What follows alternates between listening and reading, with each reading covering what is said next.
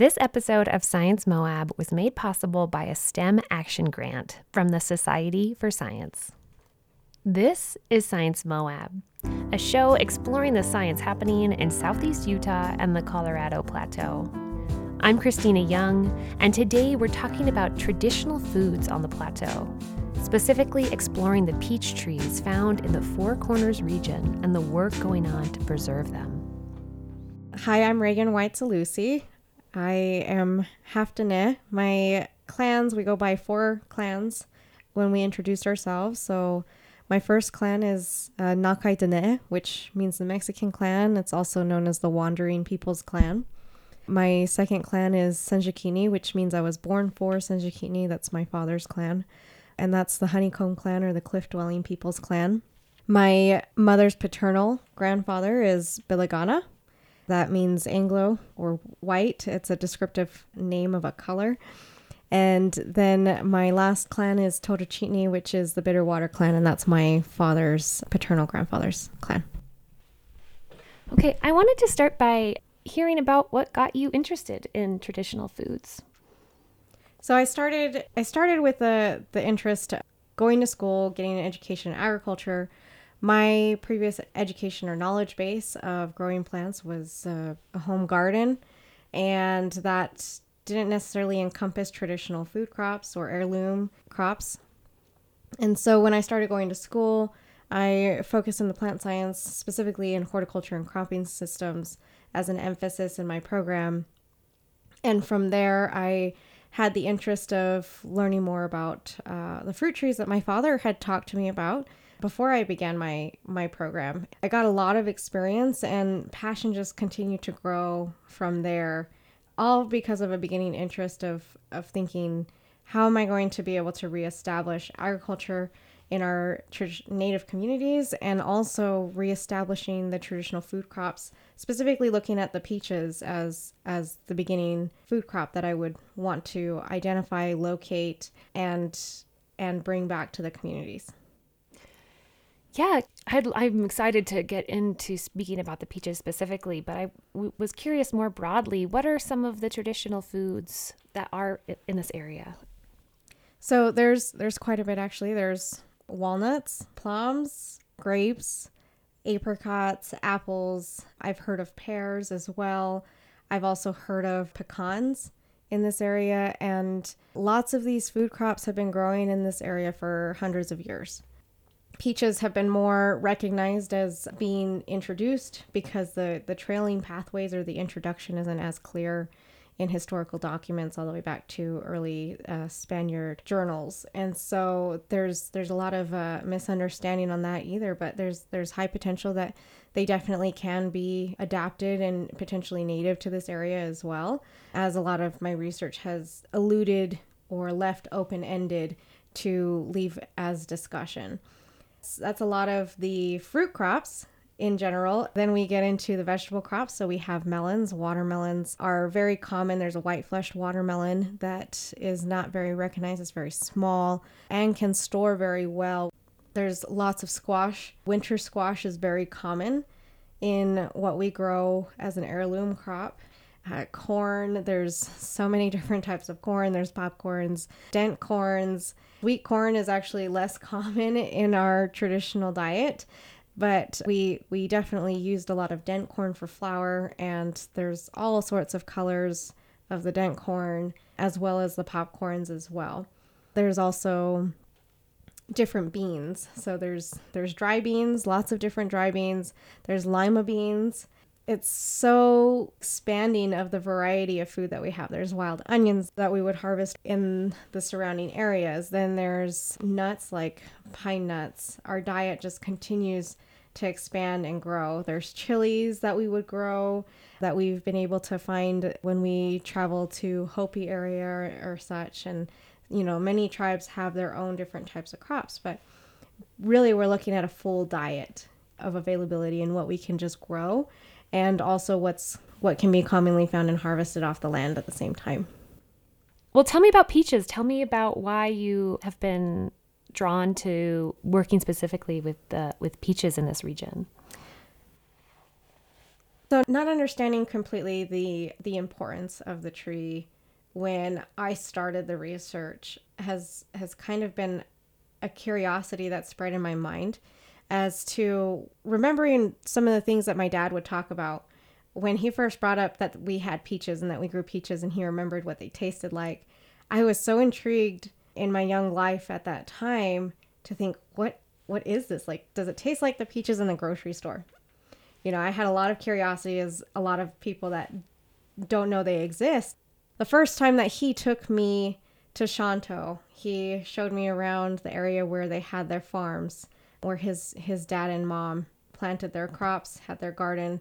The fruit trees were in the back alongside the cliff area where this canyon wall was. And when we go there, the only thing that's there now and in existence is Russian olive trees. And everything else is barren. And our family does not necessarily have the grazing rights or the property rights to utilize that land. We now have another distant cousin that's utilizing the land, and they've been using it for livestock grazing as pasture land. So very different from what it was. And to see that not a single one of those trees were in existence. And even speaking with people in the community as I started to search and look for the peach trees themselves, a lot of them said, well, I remember there were trees here, but they're not there anymore. Or I remember my grandma and grandpa growing and having an orchard here. And since they passed on 20, 30 years ago, the trees have since died. And so it just keeps adding up, adding up, adding up. And I start looking for literature to see what information, historical information there is on the fruit trees grown in the Southwest regions with Native American tribes. And came to find a recently published document produced for the Hopi Nation where they had large and vast orchards as well, by hundreds in orchards across their mesa spans and all the villages that they have. In that publication, they mentioned that of the original orchard quantity from the 80s and even earlier, that only less than 2% of the orchards or the fruit trees remained. And this was published back in around 2012, I'm going to estimate. And so I started using it in my early research, and this is an immediate and timely project. So my interest grew extremely from that point, and it became an adventure to be able to not just find the fruit trees, but to be able to identify myself, be able to understand my family history, where I come from, where my ancestors roamed and where they rode their horses, where they, grazed their sheep, how they rotated their crops across the land. And a lot of these things we don't practice anymore. We don't discuss very often anymore. A lot of our young individuals, including myself, are absent to the thought of how the natural ways of caring for the land, rotating the land, and living off the land, how that was with our ancestors. I'm curious, a little bit more about the peach trees themselves. Like, what do those peaches taste like? And also, here in Moab, I think of the fruit trees that I'm struggling to grow in my soil and all of the amendments and all of these things that I'm trying to do to, give them a chance to survive. And I'd love to hear more too about, the trees themselves and how they're able to survive in what we know are pretty nutrient poor soils here in the Southwest region. Yeah. So these peaches, I'll tell you, I've had a variety of them now for the first year this past fall, where I've been able to taste the fruit off of all the seeds that I've been able to collect in the different regions. So I have fruit from Hopi, I have fruit from Canyon de Chelly, I have fruit from Navajo Mountain. And with those seeds, as they've grown and matured, the prodigy that's come from them finally receiving the fruit after 8 years of research, almost 9 years of research, the taste of them varies. I feel like the yellow flesh peaches have more flavor, but since I've been doing this study, more often than not, I'm told they're more commonly found as white flesh peaches.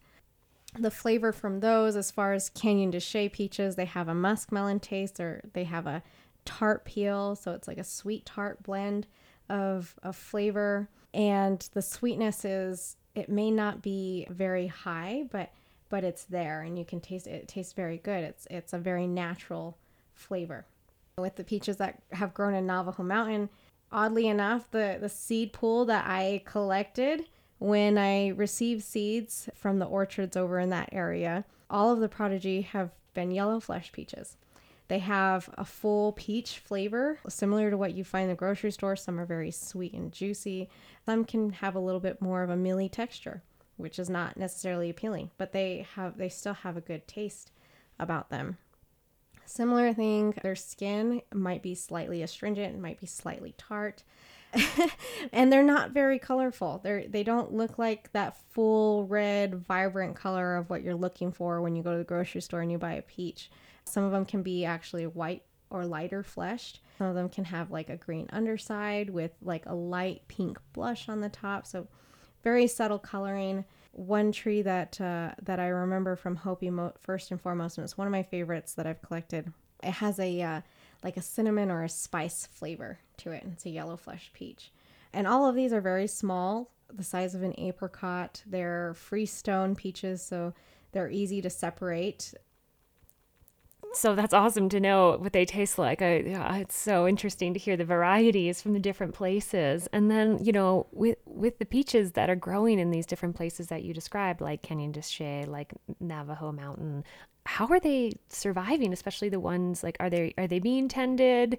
How do they get established in these nutrient poor areas? What are some of the practices that have allowed the peaches to survive? So the peaches are more drought tolerant. We've studied this in a controlled experiment setting to verify that. Traditionally, they have been planted in these sites where they would be collecting only annual precip, and any water that would run off from mesa tops or canyon walls would ideally flood into these orchard spaces. And the same thing took place with the garden spaces as well, as oftentimes the gardens were planted around the orchards at the same time. As I worked with each tribe, so I worked with Hopi, Zuni, and Navajo nations to do this research, each tribe had unique practices within their own still, though they still practice a sense of allowing the trees to be more drought tolerant, which allows them to be more adapted to the land. We have a lot of clay soils in the area, and they seem to be readily adaptable to that. The harsher temperature changes on a daily basis is also something that they are readily adaptable to. So they're just a very hardy tree, and peach wood itself is a very hard wood. The elders that traditionally cared for them mentioned that they never irrigated them ever a day in their lives, maybe just to get them established at the very beginning, but after that it's been complete trust on what Heavenly Father was going to offer for any given season. And they produced and they became abundant, bountiful food resource every year, that as long as there wasn't a late frost, that they would produce. Another thing that I want to add is where these trees have been planted, they're kind of located in closed off areas, or areas where the wind is maybe not so harsh. They have a lot of radiating heat coming off of the canyon walls or the mesa side walls where they're planted in. And so that kind of helps give a buffer of the air temperature to help prevent frost occurrences killing all the flowers. So it's kind of amazing to know how our ancestors knew how to plant these trees, the best places to plant them, and that they would be okay in these areas. So much that even if they're not being cared for decades, that there's still some trees that exist there without any assistance, without any care, without any added watering. Even when we're going through a drought throughout the entire nation, annual precipitation is greatly reduced in a lot of our areas, and some of these trees are still thriving in some of these spaces, though you have to find them. It's incredible. So, you mentioned about 2% of these trees remain on the landscape. And so tell me about your research. You said you're going around collecting, you went around collecting seeds. Are you propagating these species and trying to grow them out? What's the direction that you're taking your research in? It turned out that doing this research actually gave me the opportunity to start having the support in searching and finding for these trees. for the seed sources. Part of those discussions is to identify any of their, like if they're genetically unique. So we did genetic studies. And oftentimes we would have conversations together, planning the direction that this would go, also looking at the history. We started to think, well, let's look at how these are managed. Let's talk to the elders. Let's, document their stories, preserve that history. That's a big piece in what's being lost in our communities right now. It's really interesting to see that as we started studying this tree, we started to look at how we preserve all of this history in the midst of this, and that the research and the pathways through this would be able to start preserving that history and start being a resource to give back. We also wanted to look at the scientific ways of the management practices that the elders would talk to us about and coordinate that within each area that they were growing. So we didn't cut down any live trees. There was probably only a couple of trees that we were allowed to take live cores of because of the sensitivity that we would be damaging the tree or potentially leaving an open wound for pest problems to come in. And so we were very sensitive about that. So a lot of the dendrochronology work that we did do was based off of dead tree samples that we also scouted out and found in old orchards and took samples of to be able to assess and look at. And within each community, we actually correlated that with what the elders mentioned in their practices. We could see that in the tree ring growth.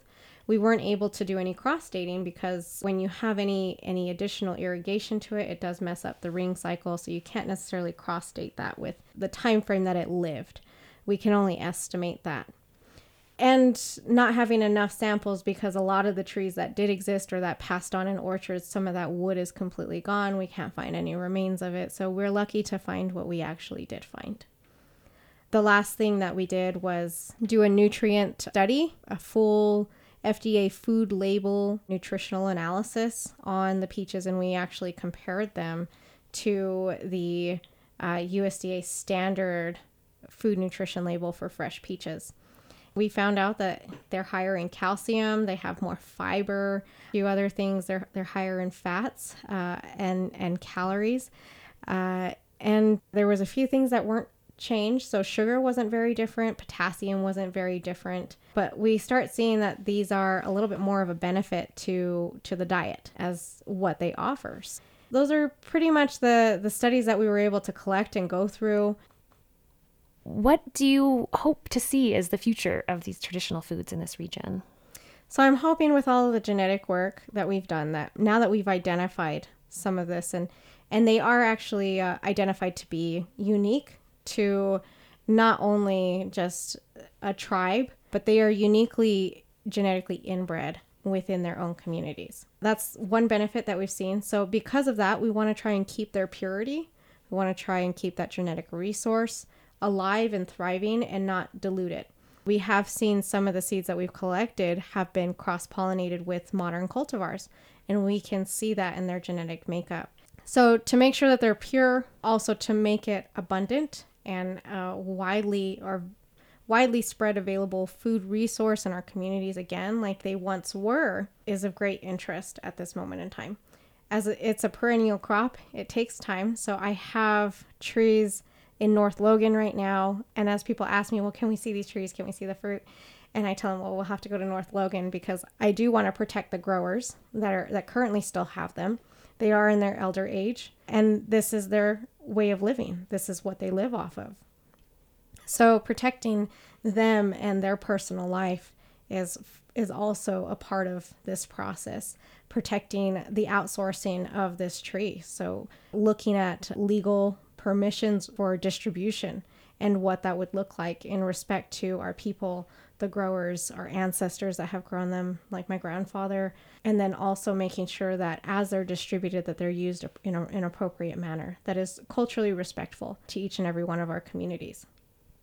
So it's a long process to be able to say, eventually down the road, we will have orchard spaces that would be offered as a way of educating for our youth, for community gatherings, to be able to rejoin the community together and say it's time to harvest, it's time to care for the orchard, having days where we can offer and provide education. And then eventually at the end of the season, when they're producing fruit, give back that seed to them and give them the resources and the information that says this is how your elders said to grow it, and to be able to share that. So hopefully in time we'll be able to have it grown in vast amounts in our communities again, but still having spaces where they're isolated and they remain pure outside of any modern cultivars that are being introduced, and we can control the spread of the seeds in this way. Well, Reagan, thank you so much for sharing all of this information and for your time. And I'll be so excited to follow up and learn more as your work continues about these traditional foods and especially about the peaches. Thank you. To learn more or listen to other Science Moab episodes, visit sciencemoab.org or anywhere you get your podcasts. Science Moab is done in partnership with Utah State University Extension. Our theme music is by Jeremy Spalding, and the show is produced by Peggy Hodgkins, Christina Young, and KZMU. If you love Science Moab, let us know. Leave a rating on Spotify or a review on iTunes. And consider supporting Science Moab by donating to the podcast at sciencemoab.org. This programming is unique to Moab, Utah, and your support makes it possible.